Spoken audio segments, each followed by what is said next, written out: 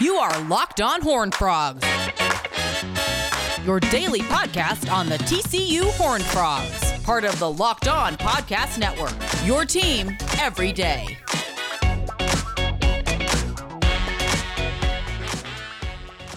Okay, welcome into a special segment of Locked On Horned Frogs. So we're going to try this over the next few weeks. It's called Fan Corner, and I appreciate Tommy Fisher's with us.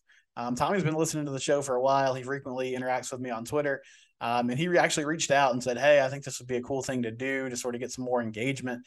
So I'm going to let him go first, and I'm excited. I got to talk to Tommy some off the air here, and I feel like I could do like a 45-minute podcast on his life because he seems like a super interesting person. And I'll let you fill everybody in, Tommy, but basically you're a former college football player and you don't have like the necessarily traditional route to TCU fandom. So how did you sort of become a Horned Frog fan, and how long have you been following the team?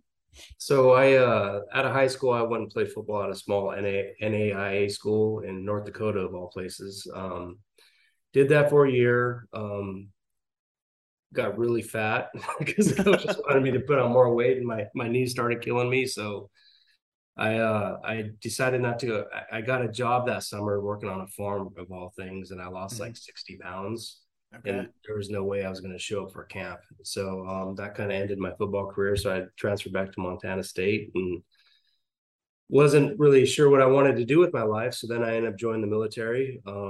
I joined the Navy. I became a Navy corpsman. So I was a medical person, combat medic. So I went through, all the schools you go to, and EMT school and field medicine school with the Marines, and got stationed in Quantico, my first duty station, did a couple of years there. And then went to Hawaii, Pearl Harbor, Hawaii, for a couple of years. Finished up my undergrad while I was enlisted in Hawaii. 9/11 happened, and it kind of changed things. And I was fortunate to get out. When I got out, I had my degree, and then I started working at a place called Kaiser Permanente, which is a big healthcare organization. And I did that for 4 years. I was really involved with Hawaii football at the time. And I remember TCU was part of the WAC with Hawaii for a couple of years. So that's how I first was kind of exposed to TCU. And then when I left Hawaii, I moved here, and I went to a game. They're playing UNLV, I think it was. And TCU was a top 10 team. I think this was in 2009, and they didn't have enough fans in the stands. Yeah. And that kind of hurt me. Right. So I was like, all right, I'm going to be a fan now. So I became a fan, and, I went intermittently for a couple of years. And then in 2011, after the Rose Bowl, when they decided they're going to the Big 12, is when I decided to lock in. And I said, all right, we're buying a 4-pack of tickets, and I'm going to let this consume my life. And that's how I became a fan of TCU. That's awesome. Going off book for a second, what was it like going from Montana, North Dakota, like that climate, to Hawaii? So Montana's cold, right? Right, yeah. Okay, but it has mountains and stuff to block the wind. North Dakota is cold without the mountains to block the wind. So that wind just rips through. And I remember one day at the end of football, I parked my car because I was living in the dorms right there. And I parked it, and the next day there was like 20 feet of snow, and nobody was driving. I didn't see my car for 2 months. Oh my gosh. But what would happen is everybody had, or some people in town would have these snowmobiles, and people, that's how people during this big winter storm, that's what they would do. So you would have people pull up in their little things with a couple of cases of beer, and we take it in the barracks and have plenty of drinks. So it was fun. I mean, it was cold, man. It was just cold. Yeah. And then before I went to Hawaii, I was in Great Lakes, which is another cool place. And then I went to Camp Lejeune for a little bit, and that's a hot, humid place during the summer, which is wicked.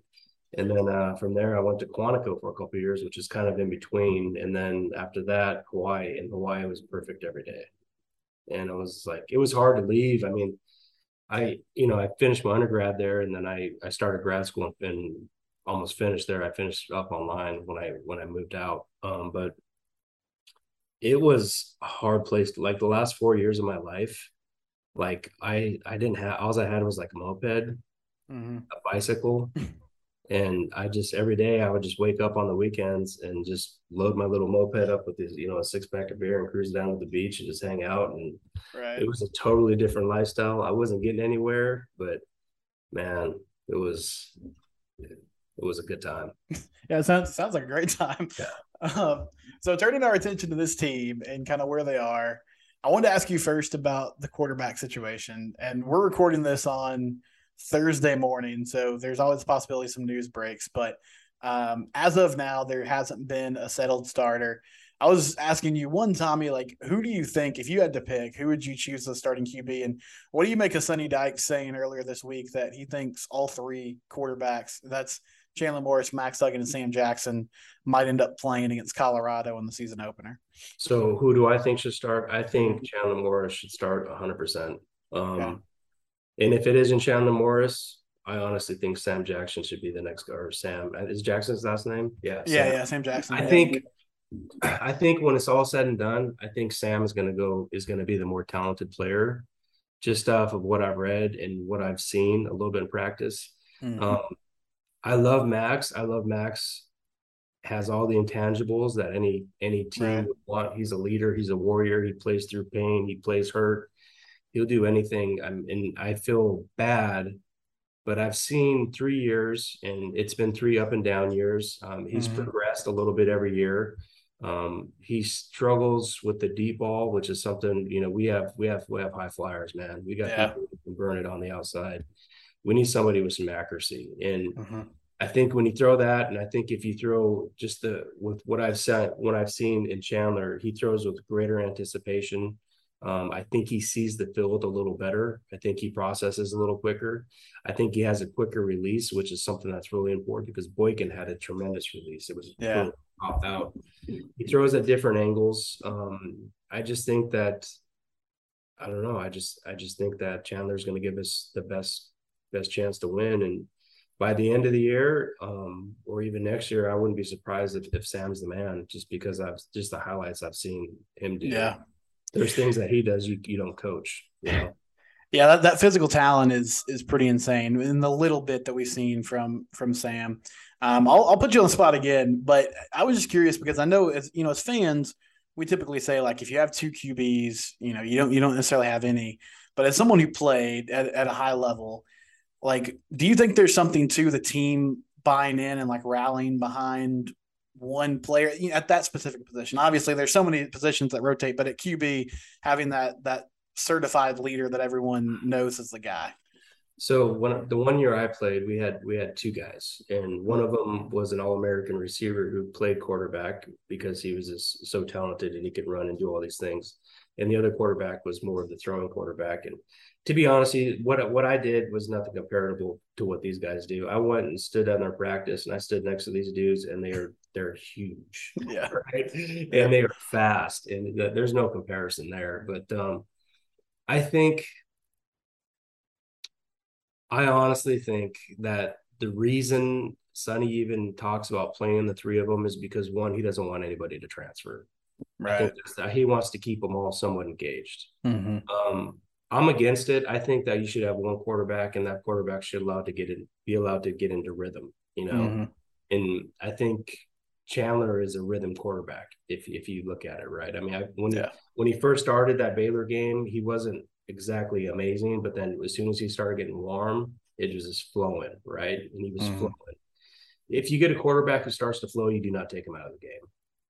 You can put in somebody like Sam and do like a jet reverse or have him do some sort of trick play here and there. But I don't think that you're going to pull Chandler for a series.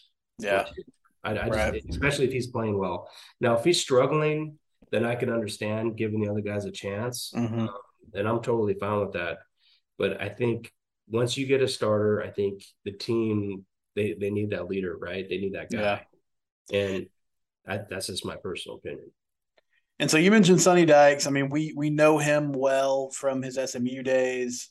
I don't know what your thoughts were on the hire, but just sort of your impressions on him in year one and what you're excited about. Okay, so when he was first hired, I was like, I wasn't too excited. Sure. I was like, okay, it makes sense. I understand it makes sense. Once I heard him talk and I heard him kind of put out his coaching philosophy and things like that, I was like, one, I've never heard somebody talk so smoothly wearing a TCU coaching uniform in a while. Like Yeah. this guy can articulate everything he wants to say and he does it perfectly, right? So I just, I like the idea of how he's not involved in every little thing. I like the idea if he wears that hat of all hats where he Mm-hmm. oversees people. And I love the idea that he hires the best possible people to do their job, right? So I mean, if you just look at when he first hired, like his running back coach who was a star recruiter, Yeah. boom, NFL. His Yeah. defensive line coach went to the national championships. Yeah. When's the last time we could say that ever happened to anybody on GP's tree, right? Sure. Yeah. And I think what he does is he enables his coaches to do their job. You know, Mm-hmm. I think the biggest thing, and I think the reason why TCU failed so much is because these last couple of years, it wasn't because of talent. We've always had good enough talent to be at least an 8 or a 9 win team. Right. I think that when Gary brought in his best friend to coach the coaches, which I still don't understand that. Yeah. It's like I don't even know if they were good at their job because I don't know if they were ever really allowed to do their job Sure. because Gary was so over the top and micromanaging and stuff like that. I don't know. I'll be curious to see how how what's his name does at La Tech. Oh, Sonny Cumby. Yeah. Yeah, I'll be really curious how he does. I mean, when he was hired at Tech and he took over, they balled. They did. Yeah. Yeah. You They played know, well. and I don't know. I mean, I I used to be down on him, but it's like part of me is like, is it really him? Is it Sure. just the situation? And I think the players kind of get that too, right? Mm-hmm. And I think the culture just was going in the wrong place, man.